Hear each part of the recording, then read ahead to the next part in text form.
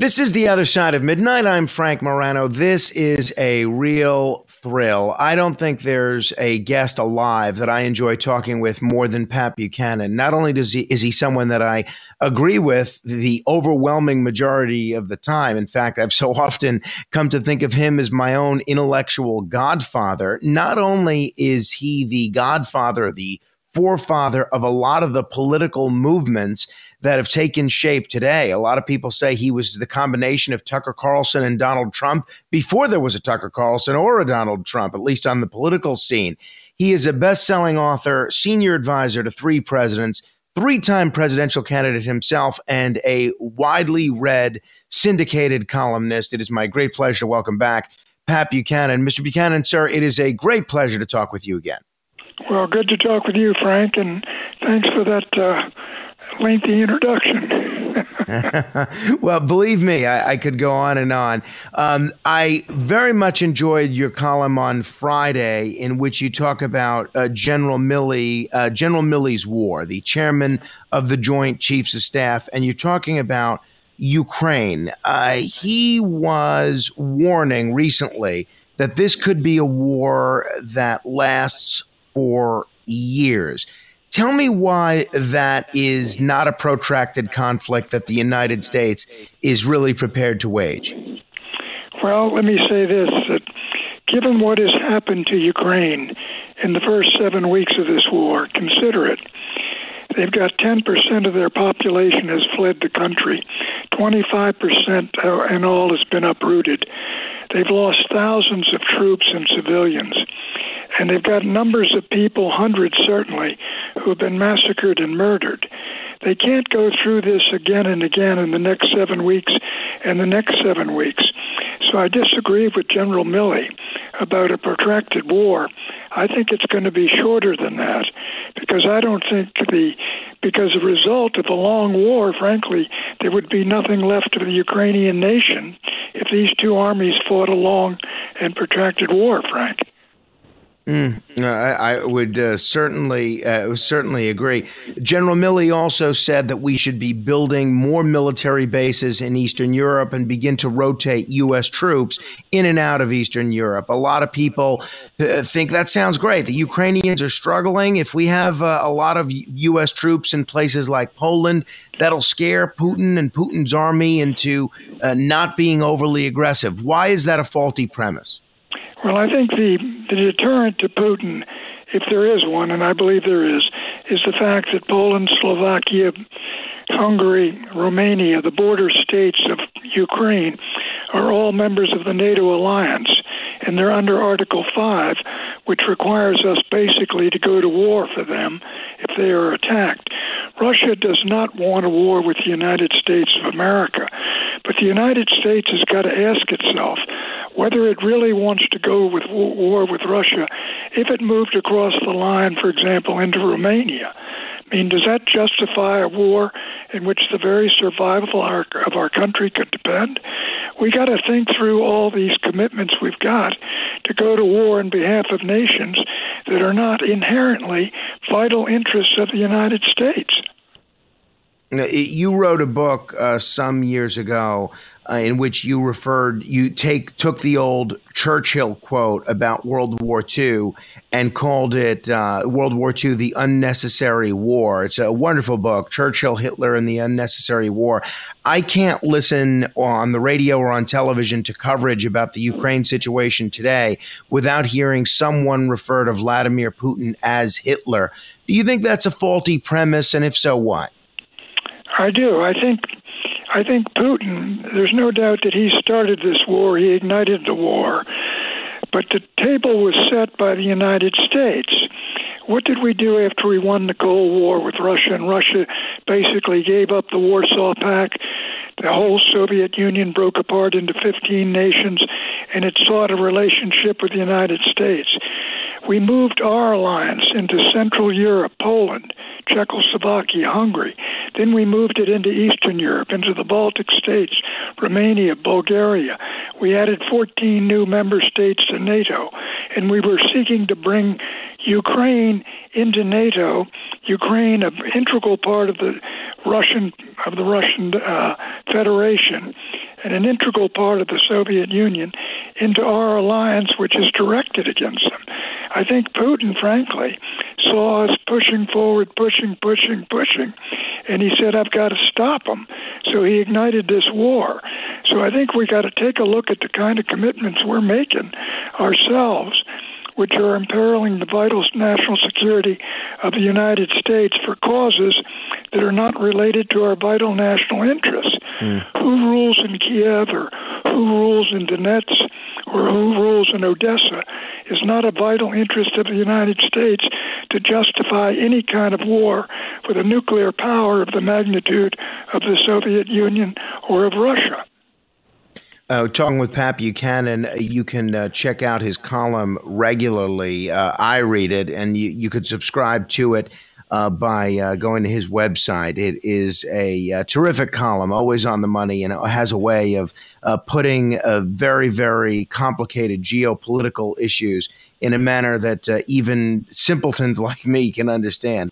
But I'm a little amazed that not only is President Biden not talking directly to Vladimir Putin, as far as we know, but Tony Blinken, the American Secretary of State, is not talking to his counterpart.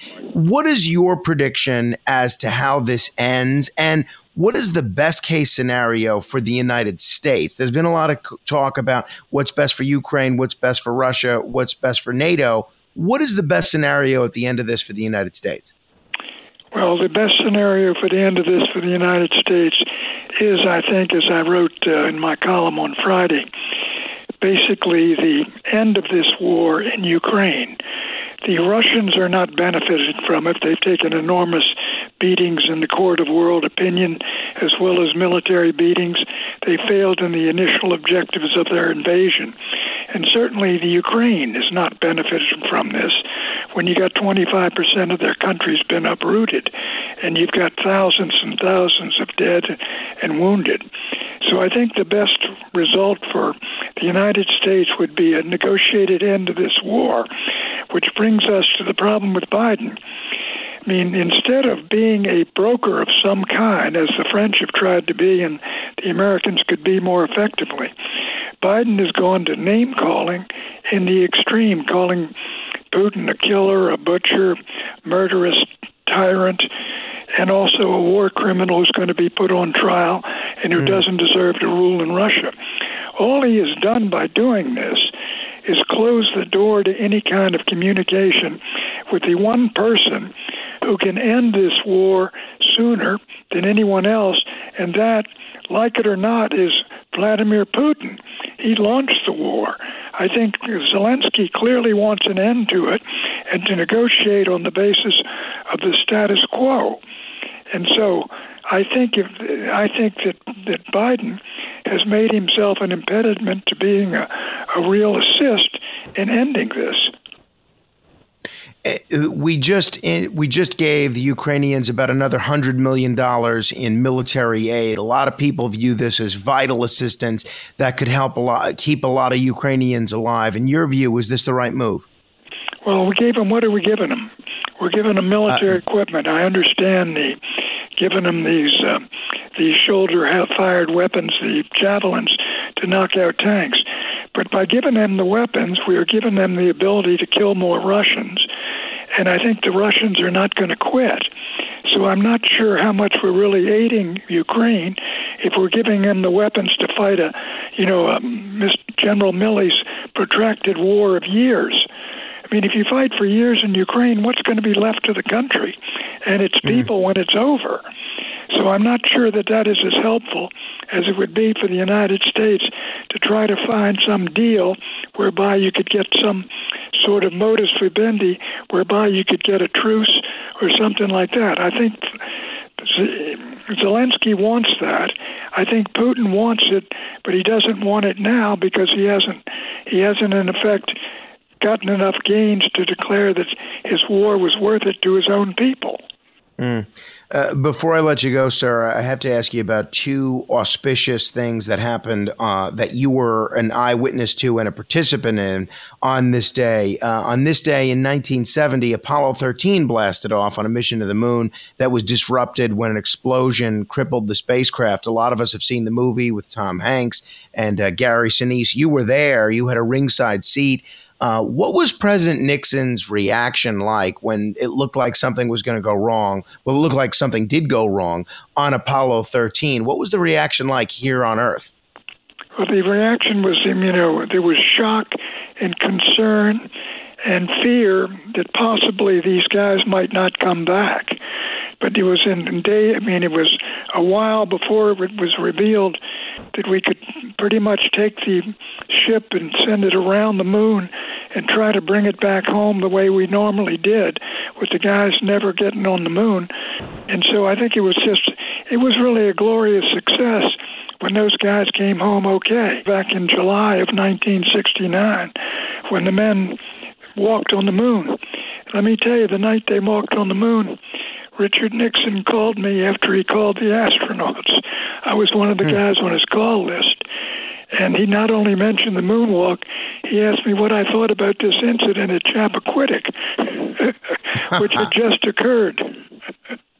That is wild. And now, talking about being an eyewitness to history, you have written volumes, and there's two wonderful books that you did about your time in the Nixon administration that people should definitely check out. One is The Greatest Comeback. One is Nixon's White House Wars. You've written a great deal about the Watergate situation. On this day, today, in 1974, the Judiciary Committee subpoenaed President Nixon to produce the tapes for the impeachment inquiry. Now, a lot of people have drawn parallels between the Congressional January 6th Committee and what President Nixon went through.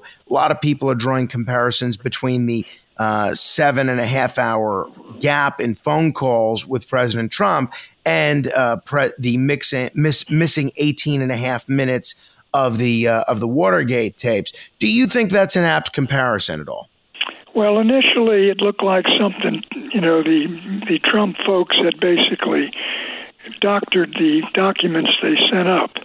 But now it looks like that what Trump did, simply when he called from the mansion, the White House main building, those are recorded. But when he goes over to the Oval Office, they're not recorded as a general practice. And that he used somebody else's phone, or he used a phone there, or used a cell phone. And it doesn't look to me like there's anything nefarious there. I think the Post overdid its story. It made it look like they erased all the calls for 6 hours or so. But I don't think that in the end analysis, there's going to be anything to that. Finally, sir, like Sunday. 18.5 minutes, which was something that went on and on and on. Finally, Sunday is Easter. What did you end up giving up for Lent? What do you and Shelley have planned for Easter Sunday? Well, I'm pretty much sheltering in place still here, Frank. So we're not headed out on Easter Sunday, except maybe to go to church. So, but that's pretty much it. We haven't gotten out or around or about very much in these 2 years because of, various conditions and stuff where you wouldn't be very good if you caught the COVID. Well, it's great to talk with you, and I'll look forward to our next interaction in person. I appreciate you taking the time, sir. Okay, my friend, you take it easy. Good luck with that midnight show. Thank you, sir. If you want to comment on any portion of my discussion with the great Pat Buchanan, you're welcome to give me a call, 1-800-848-WABC. That's 800-848-9222. This is The Other Side of Midnight. Straight ahead.